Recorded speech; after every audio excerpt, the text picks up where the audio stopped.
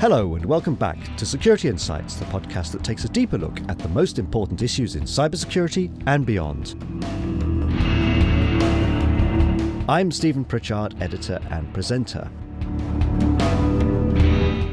What does resilience really mean in the face of a cyber attack? Firms have invested significant sums over the years in building up their defences, but now attention is turning to what happens after an attack and how quickly the business can recover. Recovery and resilience is about more than just IT security, and it really is now a board-level issue, as our guest this episode explains. Elizabeth Green is European Advisory and Cyber Leader at Dell Technologies. Her background is in data and data protection, joining Dell when it acquired storage vendor EMC, so she has a deep understanding of both the need to protect data as well as the need to link data protection and recovery. At the same time, she's an advocate for greater diversity in cybersecurity and in the wider tech industry.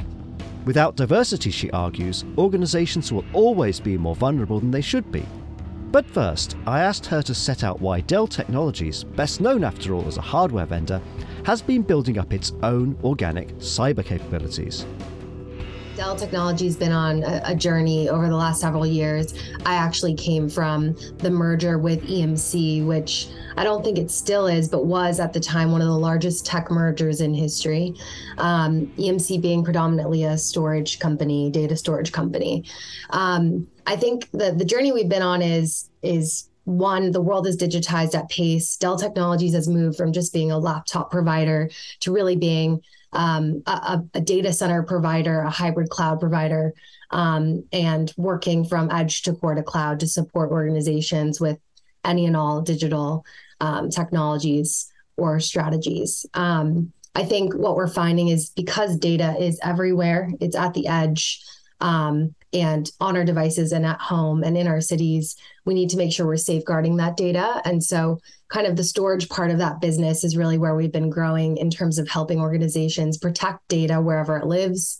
Our collaboration with the cloud providers, so with Azure, AWS, and GCP, is quite strong in terms of helping organizations make sure data is protected, the integrity of data is upheld, and then particularly around recovery, using infrastructure solutions to help organizations recover key services in the event of catastrophic cyber attacks. So we've evolved with the market. I think we've also evolved in front of the market. And security has always been part of everything that we do. Absolutely. So it's interesting, isn't it? Because before we start looking at threat landscapes, and we will, if we look at how organizations react to security problems and how those cyber attacks actually impact them, a lot of the problems actually occur more around the recovery phase and bringing the business back up to operational speed rather than necessarily in the defense. So the industry tends to focus a lot on the perimeter still, and on threat detection and SOCs and SIEMs and all those other acronyms. But actually, if you talk to a CIO rather than perhaps a CISO, you get quite a different picture about what the actual risk to the business is. So do you think, given the background of where you work and the work that you've done prior, do you think that we give enough attention to recovery from a cyber attack, or indeed another incident that may affect the integrity of your data and the systems that run? Because it's not necessarily just a malicious attack that could pose the risk here. Yeah, I mean, I don't think people focus enough on recovery. I think that gets neglected, and I think there's a lot of reasons for that. I think that's changing, and there's a greater acceptance. You mentioned CIOs. I think CISOs, the business, the board, understands now that there needs to be a strategy in place to help recover the business. And it's no longer acceptable to say, we've invested XYZ million and we are going to prevent every single attack from happening, because we just know that's not the case. We've seen organizations big and small, no matter what they invest or how robust their team impacted. We've seen, some of the largest private sector clients. We've seen large government agencies impacted. So we understand that this is really an if not a when. And did I say that right? I always say that one. It's a when, not an if. And that they need to have a plan. I think there's a lot of reasons why that isn't isn't always focused on in the way it should be. I think there are things like ego that come into play. So people that own and manage these infrastructures or own and manage these security investments don't like to have to think about, all of the things they've done really well not working. And that is a conversation that requires a business leader to help say, we need to invest appropriately. And that's not to say you haven't done the right things, but you still need a plan to recover, assuming that they get through every single layer that we've put forward. So I think there's ego that comes into play.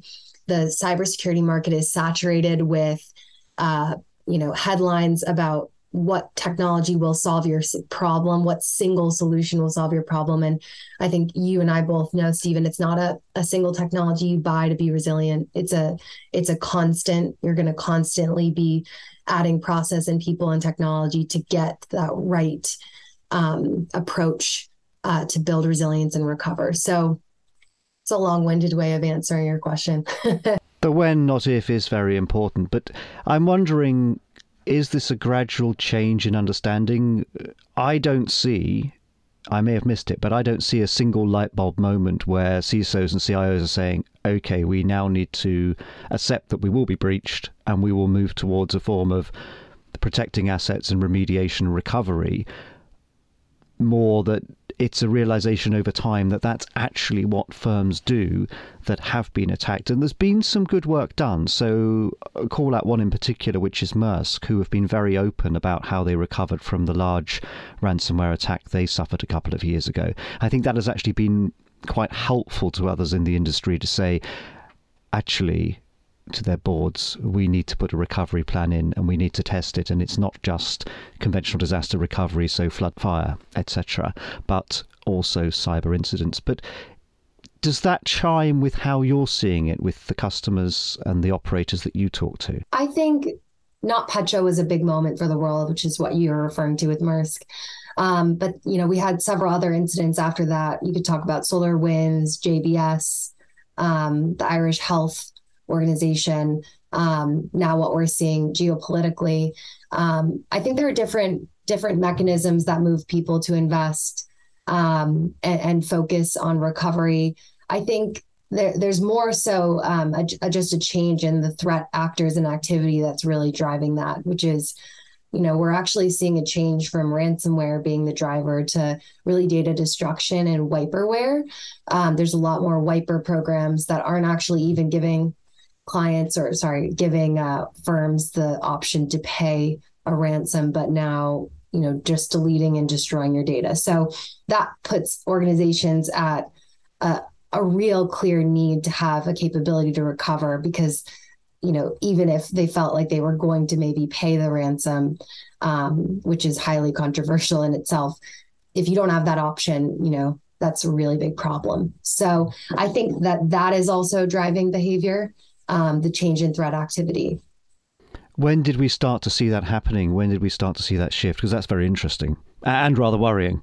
Yeah, more recently. So, data destruction attacks have been around for a long time. So if you look at Sony pictures, that was really what Sony was. There was no ransomware, but it was destroying data, deleting data with the goal of business destruction. So not being able to keep services available. And so it's been around since, but then ransomware was so lucrative and it still is so lucrative. I think there's a stat that says it's more profitable than the illegal drug trade. So, cyber criminals are making hand over fist by, locking people out of systems. And that really became a business. But I think geopolitically, more recently, there's been a lot more nation state alignment. And because of that, there's a shift towards just destroying data with the goal of business destruction or limiting services and capabilities from running. And are we seeing that being driven primarily by nation state actors or affiliated actors? Yes, yeah. Right, the ransomware groups are looking for a cash payout in some description, whereas data destruction doesn't necessarily get you that. Exactly. Yeah, that would be more nation state affiliated. Yeah. How big a risk is that at the moment? It's a really big risk. And I think the world stage right now is at a position of kind of waiting for the next shoe to drop. I think we expect we expect things to get worse before they get better. And that's why I feel like recovery is kind of coming to the forefront in a way it hasn't before. We're seeing regulation really putting forward this need to have a minimal viable version of your business identified, protected off the network, and recoverable. So we're seeing regulations pop up everywhere, recommendations pop up everywhere that say, what is your plan to recover? And that's coming from the US with Sheltered Harbor, in the UK with CMORG, the Cross Market Operational Resilience Group, DORA in Europe, Singapore Certain, Singapore Hong Kong Monetary Authority. Those are financial services.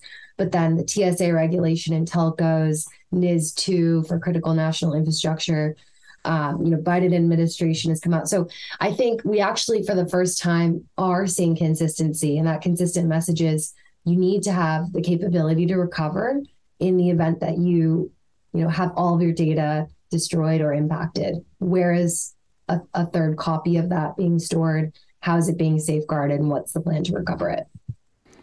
How many businesses would you say don't do that at the moment? So what proportion of organizations are neglecting to put in place proper measures? I mean, I can only say this because of, the exposure I have, and I can't profess to have exposure to a wide net. I work with large enterprises in Europe.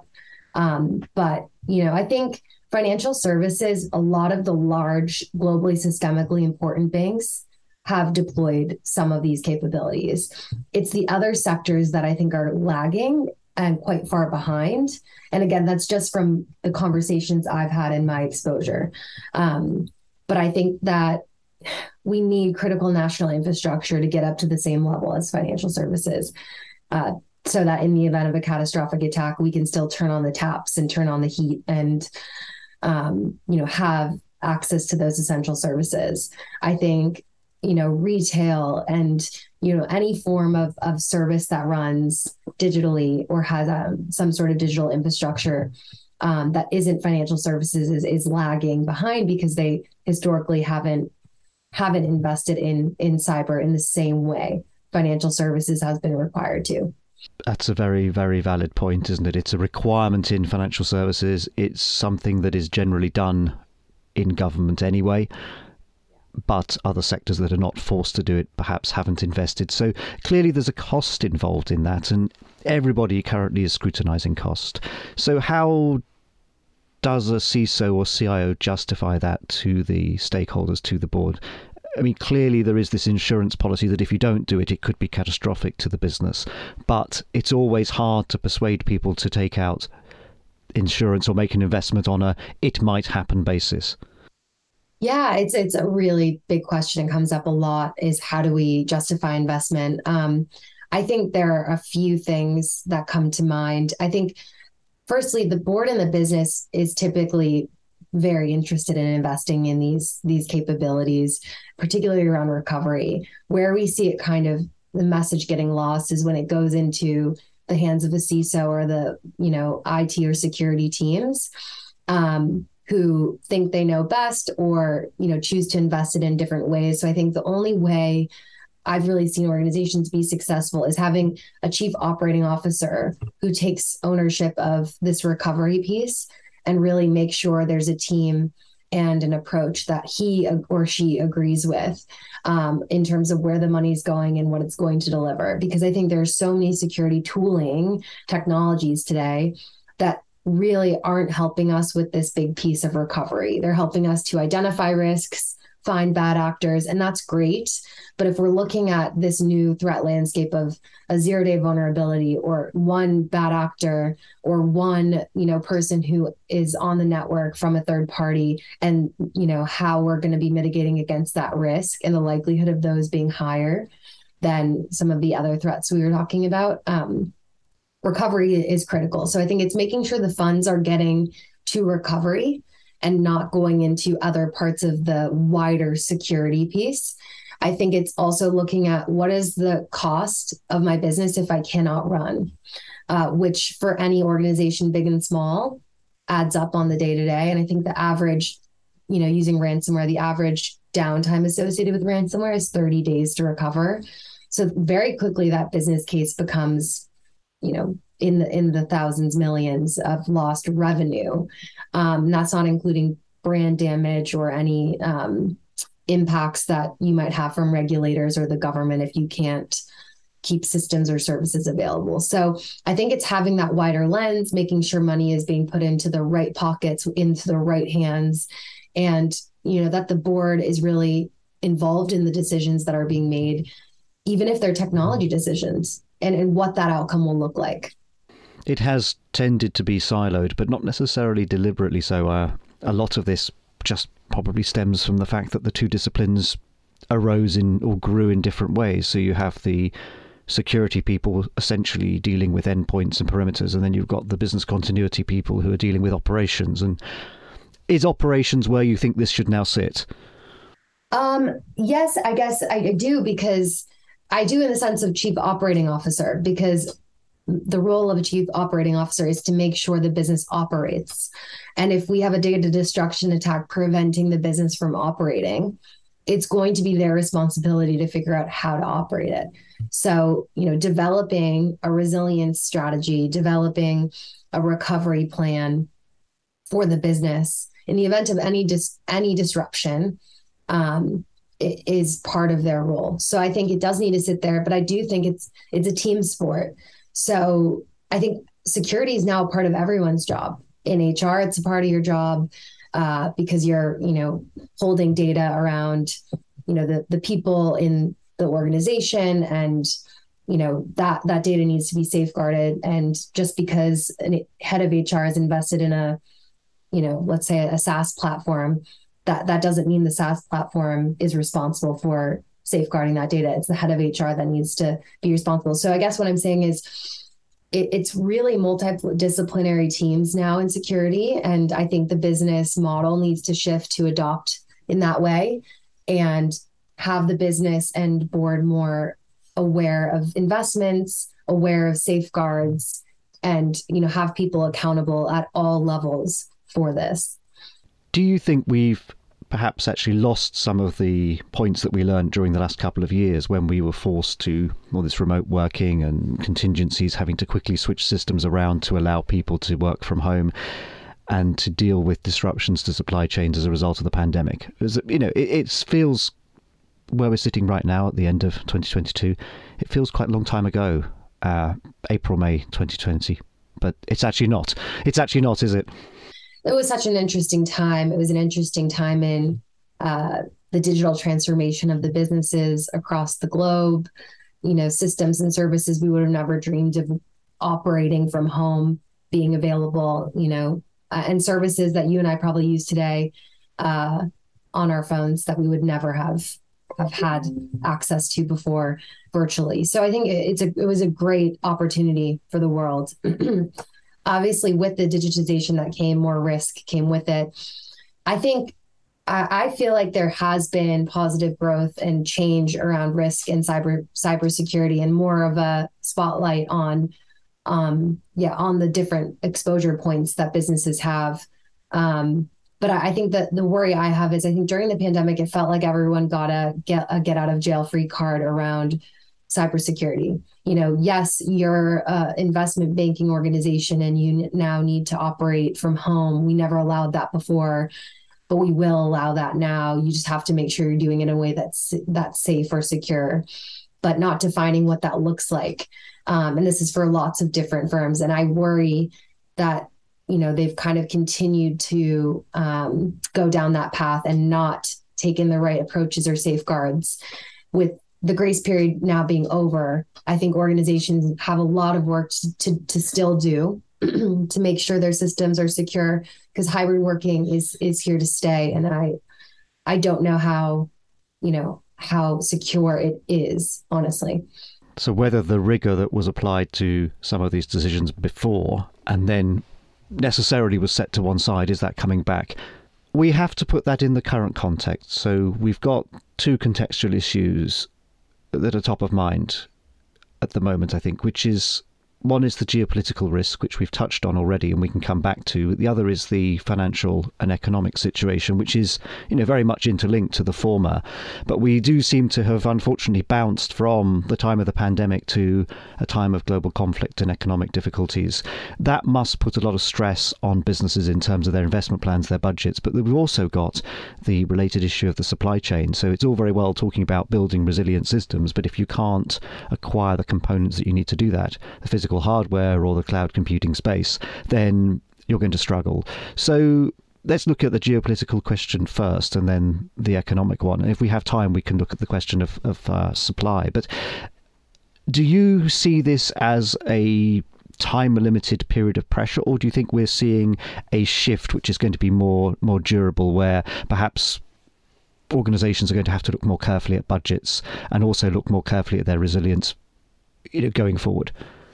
I think they're always going to be having to look at budgets and always going to have to be building greater cyber resilience. We're not getting any less digital. We're only seeing digitization increase. So what I do think is coming from this is a lot more clarity around what security looks like. A lot of security being built in from the beginning, which is so important. I had someone once explain to me that, security in the internet is kind of like a slinky. We built the internet and then we thought about security later. And we've always been one step behind. And that's a problem, that makes it really hard to catch up. What I think we're seeing now is zero trust technologies and this idea of embedding security from the beginning. Now we know that's not going to prevent everything from happening, and there's still risk. But I think having much more of a dialogue around what good looks like from the beginning is important, and hopefully will make this easier. I think, this isn't going to go away, but as mentioned, like the regulators are all really clear and actually quite aligned in their message, and none of them are, working, or I'm sure they're speaking to each other at some levels, but there's separate documents that are saying a lot of the same things. And I find that to be really encouraging and give me a breath of fresh air to say, okay, there's consistency coming on the global stage of how to be secure in this world, which I think was just not something that was that well known or that widely shared before.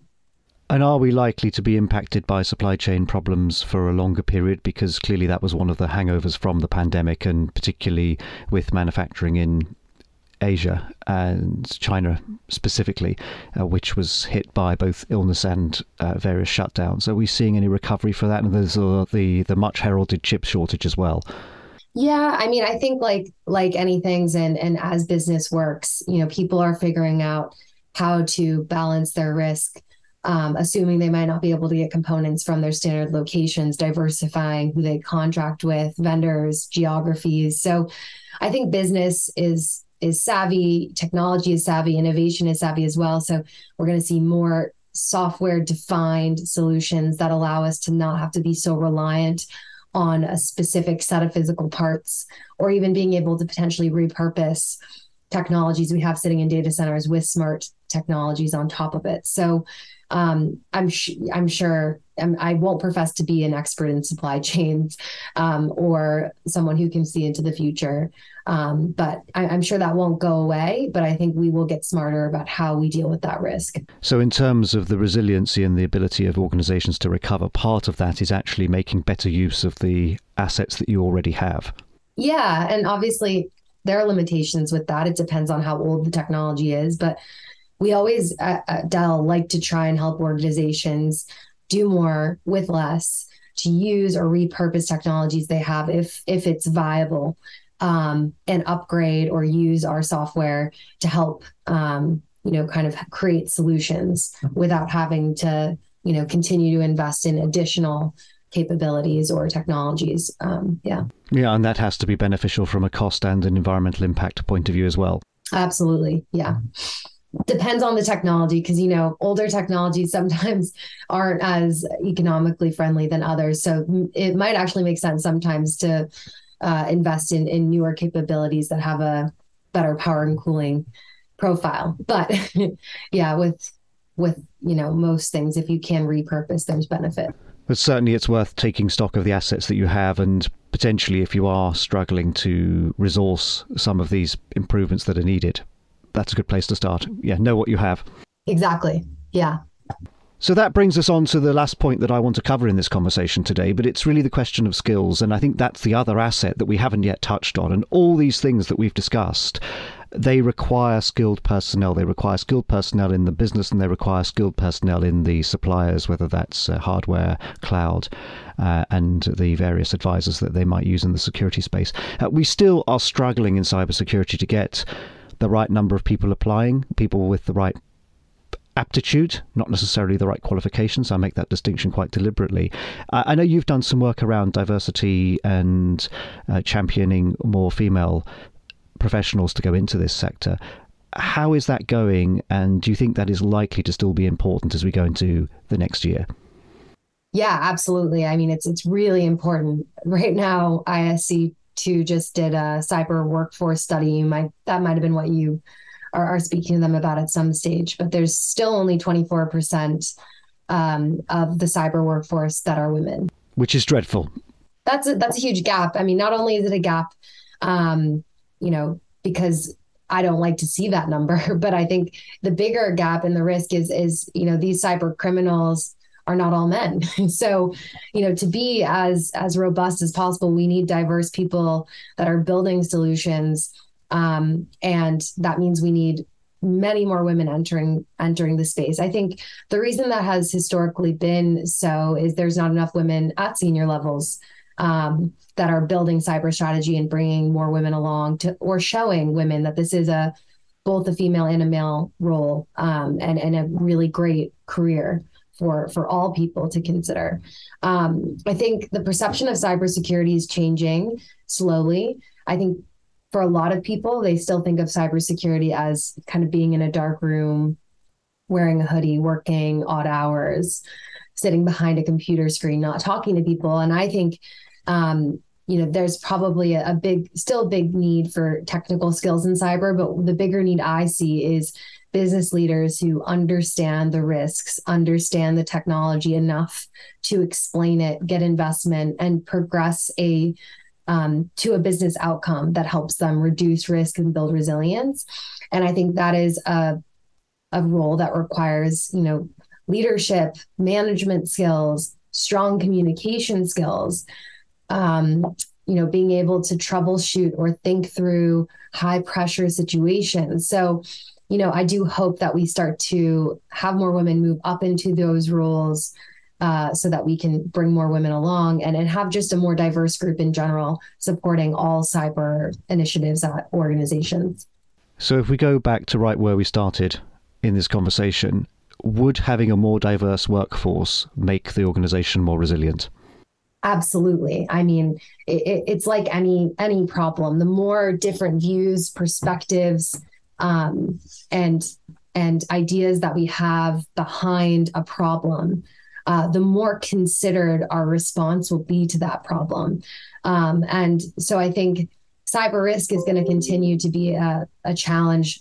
We're going to continue to face, lots of different vectors and actors that are going to be challenging to our businesses, but we need to have an informed group of people to helping mitigate against that. And that needs to be diverse. Absolutely.